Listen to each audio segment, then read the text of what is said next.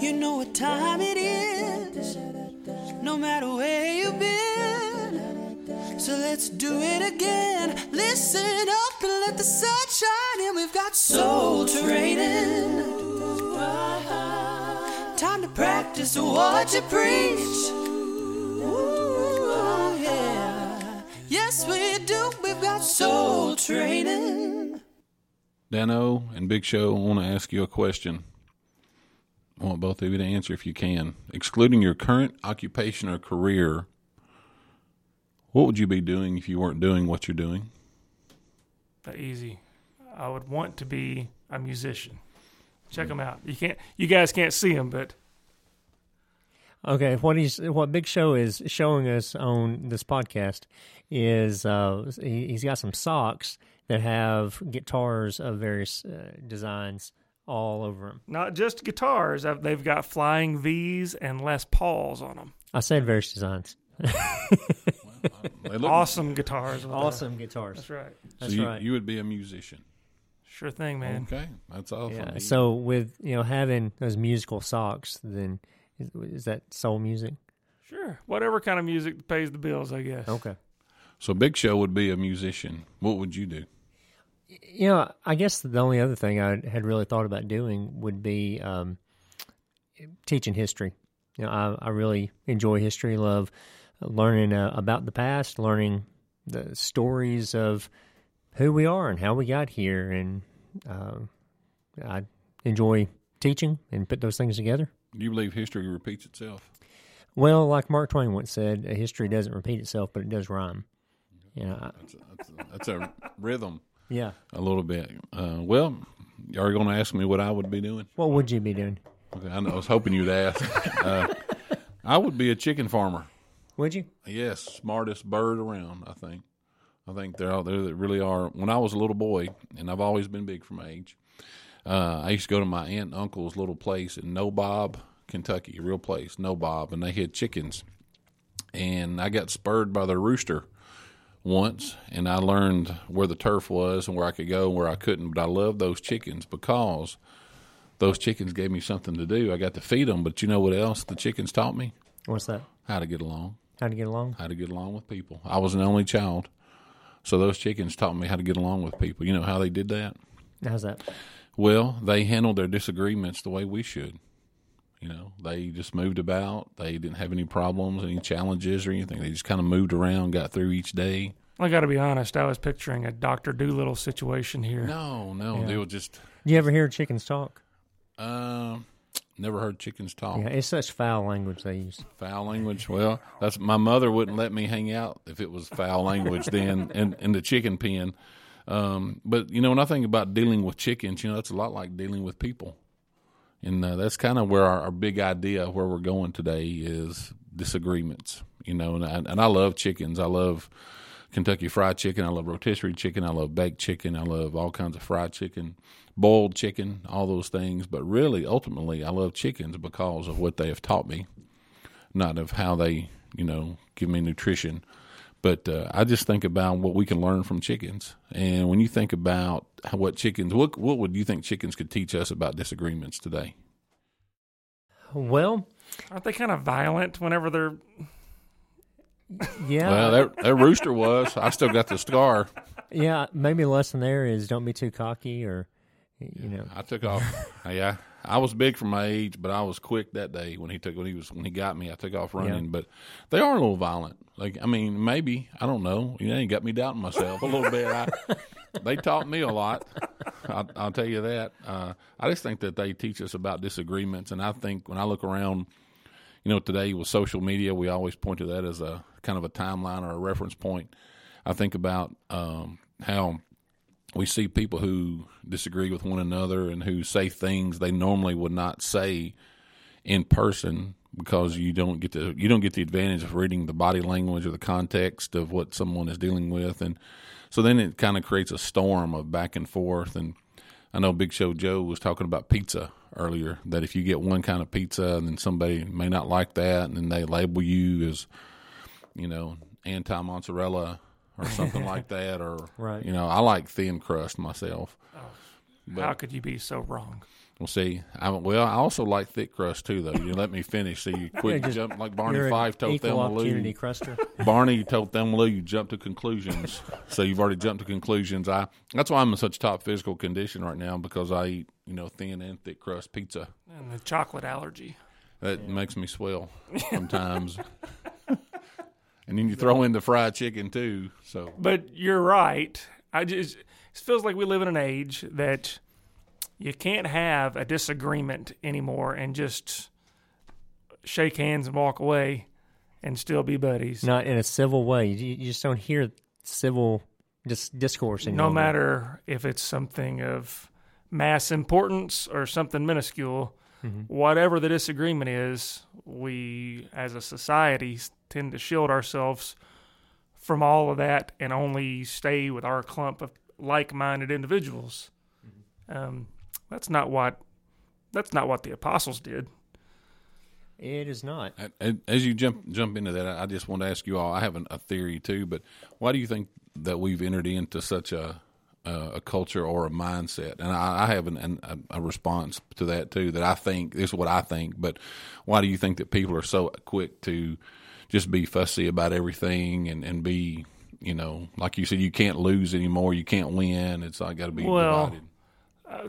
Do you want to go? You want me to go? Well, I don't know. I think there's a lot of things that play into it. I think some of it is that in the age of social media and instant voice out there, you send out that tweet, that status update, that whatever, we can instantly respond to whatever the news story is or whatever is going on. We respond with emotion. And there's sort of instantly. You don't take time to listen and kind of make an opinion for yourself. Yeah, you don't wait for a story to develop and all the facts to come out. And if you don't make an instant observation, well, you are light years behind, my friend. You need to get with the program. That's right. And by the time all the information comes in, the narrative is set. Yeah. And you've got to... That doesn't matter. No.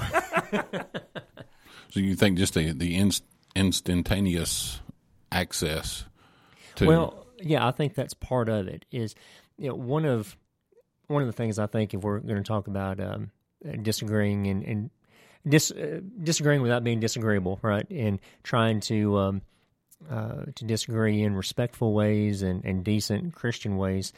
One of the places we got to go to is James chapter 1. Verse 12. Well, I was going to say verse 19. I jumped to conclusions. I'm sorry. Well, sorry. That's okay. But verse 19 says, "But this you know, my beloved brethren, but everyone must be quick to hear, slow to speak, and slow to anger. For the anger of man does not achieve the righteousness of God." Well, so the kind of the first step there is we got to be slow. We got to be quick to hear, slow to speak. Somebody once said, God gave us 2 ears and 1 mouth because He wants us to listen twice as much as we talk. A big part of resolving disagreements or handling disagreements is actually listening to the other side. I think that's a huge area that people just don't do. They don't listen to Seek first the other side. Understand, then be understood. Exactly. Yeah. Somebody once told me that one of the formulas they use, and I stole it, is they listen, gather facts, then make a decision. They try to go through that process every time. So Dano says access to each other is really the reason why we have so many disagreements so quick. What's your take? Well, we have some unique issues that the rest of history's never had to deal with. Everything is tailored specifically to individuals. And so if something's not... Like a me culture? We have, let's say on social media, if we don't like what this guy's saying, we can just unfollow or, turn off his alerts. Or, it's no secret now that there's various news agencies are labeled as leaning right or left, or I don't know if any that lean center. They're usually right or left. But you don't even have to listen to the other side. You just listen to the things. Everything is tailored specifically to what you want, to what you kind of lean towards. And I guess that can be a good or bad thing. But it seems like whenever everything is presented specifically for you, you only hear certain things, certain sides of things. And people don't even want to listen to other perspectives. Well, why would I? I can listen to the things that I want to listen to. You know, how many times have you seen somebody post a status that says something like, you know, if you think, you know, if you like pepperoni pizza, unfriend me. Yeah. Probably not pepperoni pizza, but if you have this standpoint or you think this or don't think this, unfriend me. And the other thing, you know, used to, I'm assuming in times before we lived, if there was the town nut spewing things that you didn't agree with, well, that guy's just nuts. But nowadays, everything's presented in such a professional manner, even things that are, well, could be fake or could be conspiracy theories. There's no facts for. There's a professional-looking person on television or a professional-looking person on YouTube or a professional-looking meme. It looks legit. That's a lot more readily available than it would have been decades before. Well, and that's what I guess I was going to say, a combination of both of those. I just think everybody has such, you know, access. I can remember, you know, my dad loved reading the newspaper, and I can remember having to wait for the newspaper to get here, and you might watch the news and stuff like that, but that was about it. But now everybody's got their own venue, their own platform, you could basically have your own newscast if you wanted to in your home, and people do.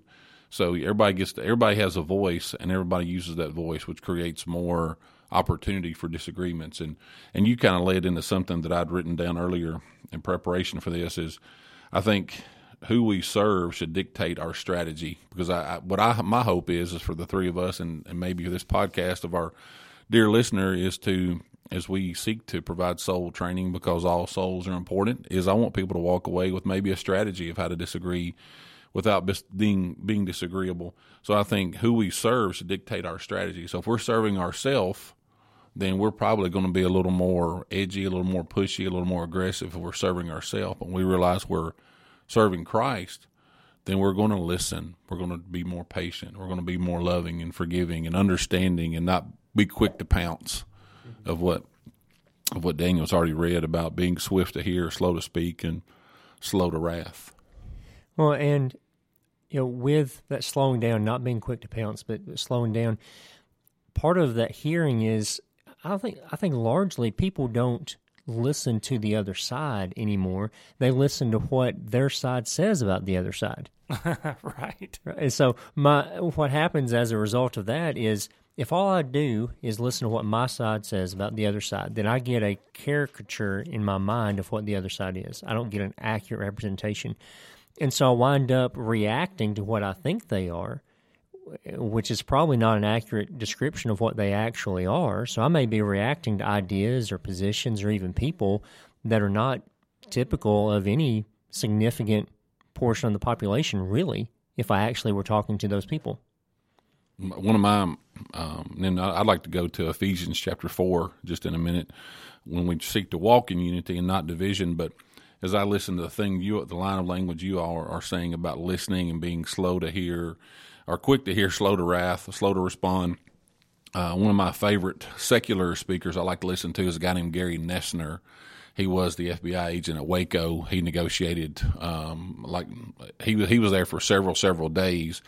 And even in his book called Stalling for Time, and even in his, if you listen to any videos or YouTube or speaking engagements, he'll say that when I was removed from more of a militant approach, he said no one else walked out of that compound. But the reason why I bring Gary up, and what does that have to do with what we're talking about, is he said I never, all the 30-plus years I was in FBI, I never condoned bank robbers. I never condoned David Koresh. I never condoned any of those things. But he said what I did that made me successful is I listened.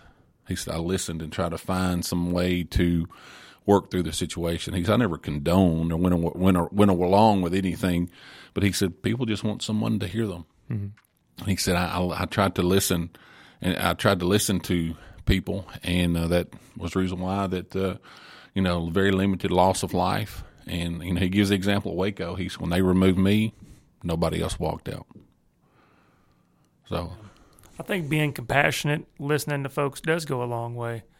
I was doing some work the other day, and some of the folks that I was working with, they lived at this property that we were checking out for work, and they were upset that some things hadn't been fixed there. Well, and what I was doing there, I didn't have the power to get it done. But I stood there and listened and told them I'd pass along their complaints, and they were happy as larks that somebody with a clipboard listened to them. Mm-hmm. And I told them, I don't know that I can help you, but I will definitely listen and take your complaints down. That seemed to make a difference in there. I wasn't there, but I bet you said these two words. I understand. I did. I know. And when you said, I understand, their antenna went down, their blood pressure went down a little bit because they knew you provided empathy. Right. Well, I tried. I think empathy, that's a key word here, because to be empathetic, you don't necessarily have to believe the other person is right, but you can see their position. You can put yourself in their shoes. Why do we talk to people? Because we want to feel better. Yeah. That's one reason. Yeah. That's pretty deep, Alan. I think that's a different podcast. You kind of act shocked that I was able to whip out something deep. I think the room just got a little brighter. Wow. See, I'm growing. It's all that chicken. And I get it extra crispy. Well, I know I feel better when I hear you talk. So, do you really? Yeah. Someone else. I thought somebody was giving me a compliment once with this guy and told me after a lesson I had. He said, Alan, he said, I wish you would record a book for us because every time you speak, you put my wife to sleep. I'm like, the first part of it, I was really excited. He just set you up and then knocked your legs right from under you. So I think you got to have empathy, and and even in your situation, you didn't come out and say, I can fix this. You just said, I understand, and I'm going to work on this. Because you know what you provided? Hope. I hope that I did. Well, and that, looking at somebody else's position, for most people, I think, if we really thought, hey, if I had their experiences and were in their situation, in all likelihood, I would think pretty much the way they are. Which doesn't mean they're right. It doesn't mean I'm right. But it means that their position is understandable from a certain viewpoint. And it helps, I think, in disagreeing with someone if you can get to the root of where that disagreement actually is, where you're working off of different assumptions, so that then you can work toward a common set of facts and get to quit disagreeing about the things that don't even matter, because you don't need to disagree about what type of shingles you're going to put on a house when you can't decide if it's going to be a brick house or a log house. Right. You got to build up to some first stuff. Things first. And look at the big picture. Mm-hmm. And I guess I want to circle back around to when we realize who we serve or what our motive is. Then I think that helps to dictate our strategy. And I think if we're going to disagree without being disagreeable, we have to have some negotiation skills and active and listening skills and some expressive language skills too. And I think that's presented for us in Ephesians chapter 4, because I think about unity. I want everybody, I want to be unified with everybody. But I think when we focus on what's right instead of who's right, I think we're better to accomplish that. Mm-hmm. But Ephesians chapter 4, beginning of verse 1 says, hold real close to me here. I, therefore, the prisoner of the Lord, beseech you to walk worthy of the calling with which you were called. So Paul is writing, and he's saying, I'm a prisoner of the Lord. I serve the Lord. Beseech, which is for me another way of saying beg you to walk worthy of your calling, with which, where's your allegiance? Your allegiance is to Christ. So you said, I want to follow Christ, so show me by your words and your actions, with all lowliness and gentleness, with long-suffering, bearing with one another in love, endeavoring to keep the unity of the Spirit and the bond of peace. Therefore, there is one body, one Spirit, just as you were called in one hope of your calling, one Lord, one faith, one baptism, one God and Father of all, and above all, and through all, and in you all. So for me, there are key, when I see the key ones, I've heard it called of how many ones that are there.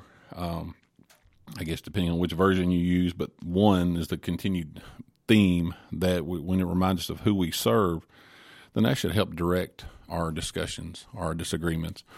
And I hate to say arguments, but, I guess I use marriage, for a better example, I guess, for me is when you do have disagreements, but when you realize that you want to stay married, the bigger purpose, then you find ways to work through both sides of an issue or a challenge, no matter how small or how big. I think you just hit the nail on the head right there. That's a big issue there.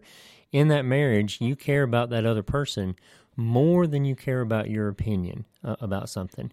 You value them, and I think that would help tremendously if we would learn to value people more than we value our opinions.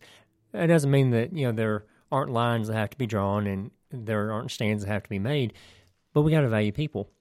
Think about in the group of the apostles that had to work together. There's some really different backgrounds there. Can you imagine Very how different demographics. awkward it was when you get Simon the Zealot and put him on the same team as Matthew the tax collector? Because the Zealots, their thing was we need to rise up and rebel against Rome. We got to kick them out. We're kind of militant here. Let's fight against Rome. And here Matthew, he's working for Rome. He's kind of would be viewed by Simon as a turncoat or something. Yet here they can't get further apart from one another. Yet they both have to work together as apostles, valuing one another and valuing Jesus more than their political opinions. Because of the greater good. Because of the big focus and the big picture and the vision. And who they serve, like you said. Well, we know, too, that the apostles, Jews, were going out and preaching to Gentiles. And there were some divisions that were deeply rooted there. That had to have been a tough pill to swallow, at least initially. And not necessarily a disagreement, but you think about Jonah. And I was getting to that, Jonah 4:11. Am I in your notes again? No, go ahead. Go ahead. Well, your eyes are better than I thought. You know what, though? I'm the producer. You're the guy you're the host. Yeah, I work for you. I'm sorry. I forgot. Yeah, I see. Jonah, he did anything he could to not go to Nineveh because I'm sure they had disagreements on things. He didn't agree with anything those guys were doing. God had a different plan for that, but I'll let you take it away, Big Al.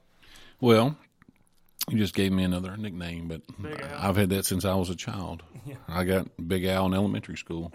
I think that's one we ought to stick with for him. Yeah. Big Al. Wore husky jeans. Does that officially make us done with the nicknames? I hope not. Oh, boy, I love you. My high school football. Maybe we can put a nickname poll up or something on Facebook. And while you're on Facebook voting on this nickname poll, make sure to like the page, follow the page. While you're on your phone, go ahead and give us a 5-star review. That helps other people find soul training and blesses us, and we appreciate that. That was dynamite. Good job, Daniel. You were dynamite? No, he was. I said that was dynamite. Okay, I'll just make a note. I can't keep up. I need a spreadsheet for all these nicknames. But you put some up about nicknames. Do that. Okay. Yeah, that'd be cool. I like to do that. I'll create a fake Facebook account. I don't think you have to do that. You don't? Anyhow. Okay. You were talking. Jonah chapter 4, for me, of course, we know that, as you say, Jonah did not want to go to Nineveh because basically he wanted the people he was going to be preaching to, he wanted them to be wiped out. He wanted them to be wiped out.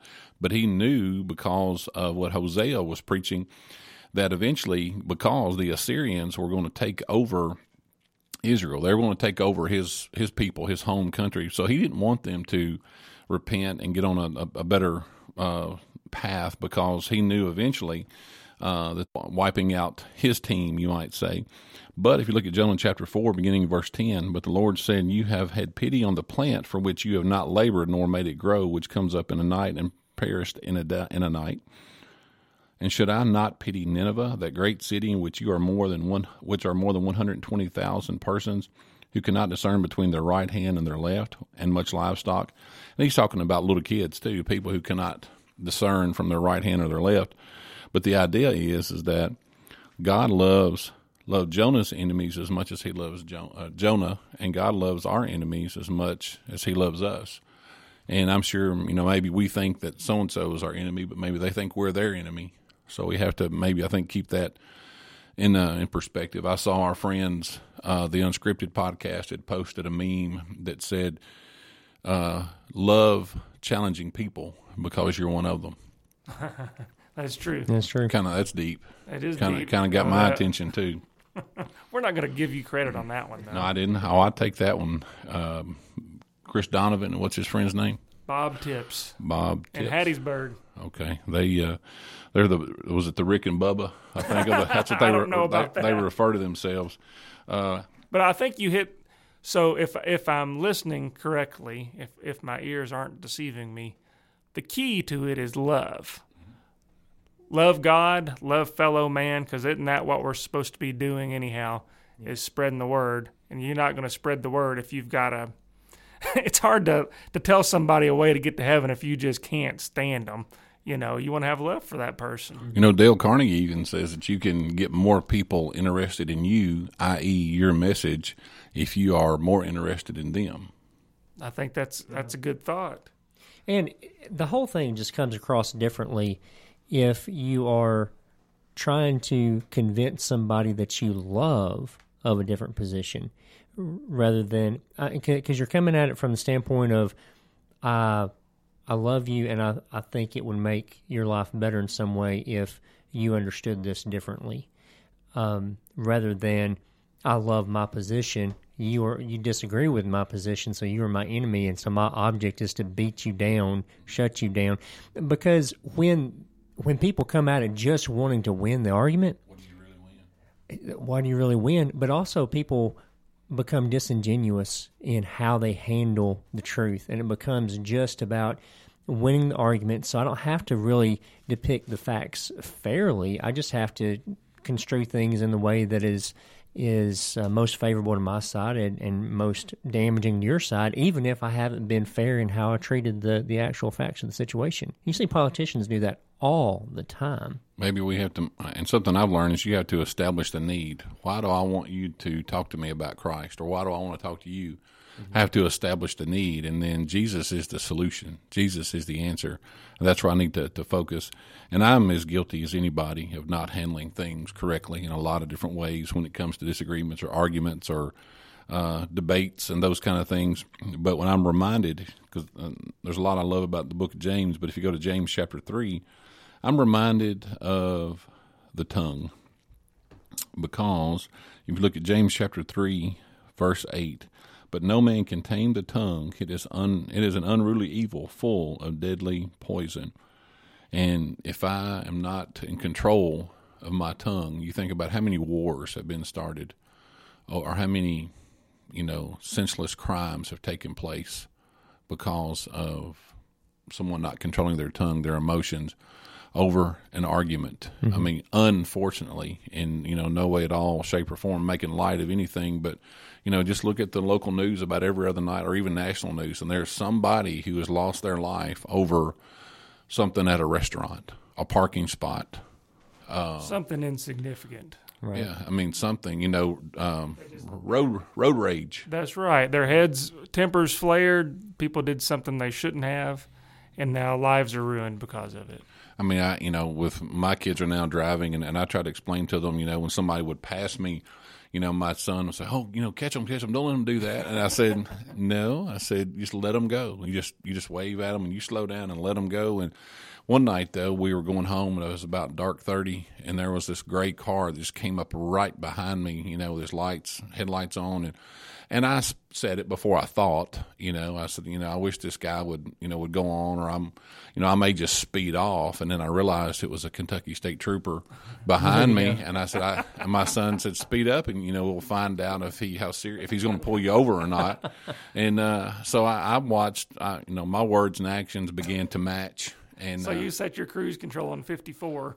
I slowed way down, way down, and the Mr. Trooper drove on by, and we waved at him and wished him the best. So it's all good. Oh yeah, controlling that temper. Like we read earlier, the anger of man does not achieve the righteousness of God. If it's a decision that's made in the heat of anger, it very rarely is that going to actually be a good decision. So it's just slowing down. I know we're getting close to end of time here, but I did want to bring up. You mean the end of the podcast? Well, yeah. Are you making a prophecy? I'm not prophesying the end of time. Wait a minute here. You heard it here first, guys. Because I was thinking about that's the end of that podcast. Some chicken. No, well, I want to bring up that it's okay to disagree.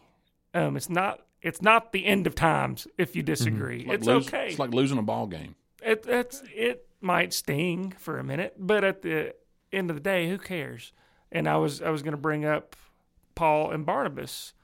We know those guys were close, and they had a disagreement in Acts 15, the end of Acts 15. Can we go to Acts real quick? Because that's where I was going to Acts 17 too. So, I got to stop leaving my notebook in here before we get started. Okay. Acts 15, starting in verse 36. I'm not going to read all of it for the sake of time. We'll leave that to our dear listener to do. But there's a disagreement amongst the group of guys who are on a specific mission. And Paul takes somebody and goes one way. Barnabas takes somebody and goes the other. But we know they were on the same team, doing the same thing, preaching the same gospel. And eventually, we read in later letters, they've reconciled. So it was okay. They had a very contentious disagreement there, but it was okay. It's okay. Can I ask you all one more group question? What do you learn from disagreements? Well, it depends on how it's handled. Sometimes I learn how wrong I am. Sometimes, what you really learn from disagreements is you learn a lot about the character of the people involved in the disagreement. You can learn who your friends are. Yeah. And you think about the response. The response teaches you a lot about that person and yourself too. But yeah, sure. What about you, Big Show? What have you learned from disagreements? That rarely happens to me. So. Yeah. No, that's awesome. What, having a disagreement or learning from one? Both. Wow. No, I mean, you just always do what your wife says. I see. That's awesome. Pretty much. But I mean, like Daniel says, I think you learn about if it's a hotly debated item, the response from that. Are you able to get back together? Is there still love in that relationship? And sometimes it's a process too. I go back to where he read from James chapter 4, and then we'll go to Acts 17. But James chapter 4, when he says that we need to be quick to hear and slow to wrath. Now, for me, I don't know how to gauge that timeline there, how long that is. But sometimes that can be, our friend Leland, he always says that things will look better in the morning when the sun comes up. And then I'm thinking if you can just kind of give some time, because, James is saying, for me, and I don't want to read too much into Scripture, but for me, that's saying that you've got some time to think about slow down, whether it's 24 hours, it might be 6 months.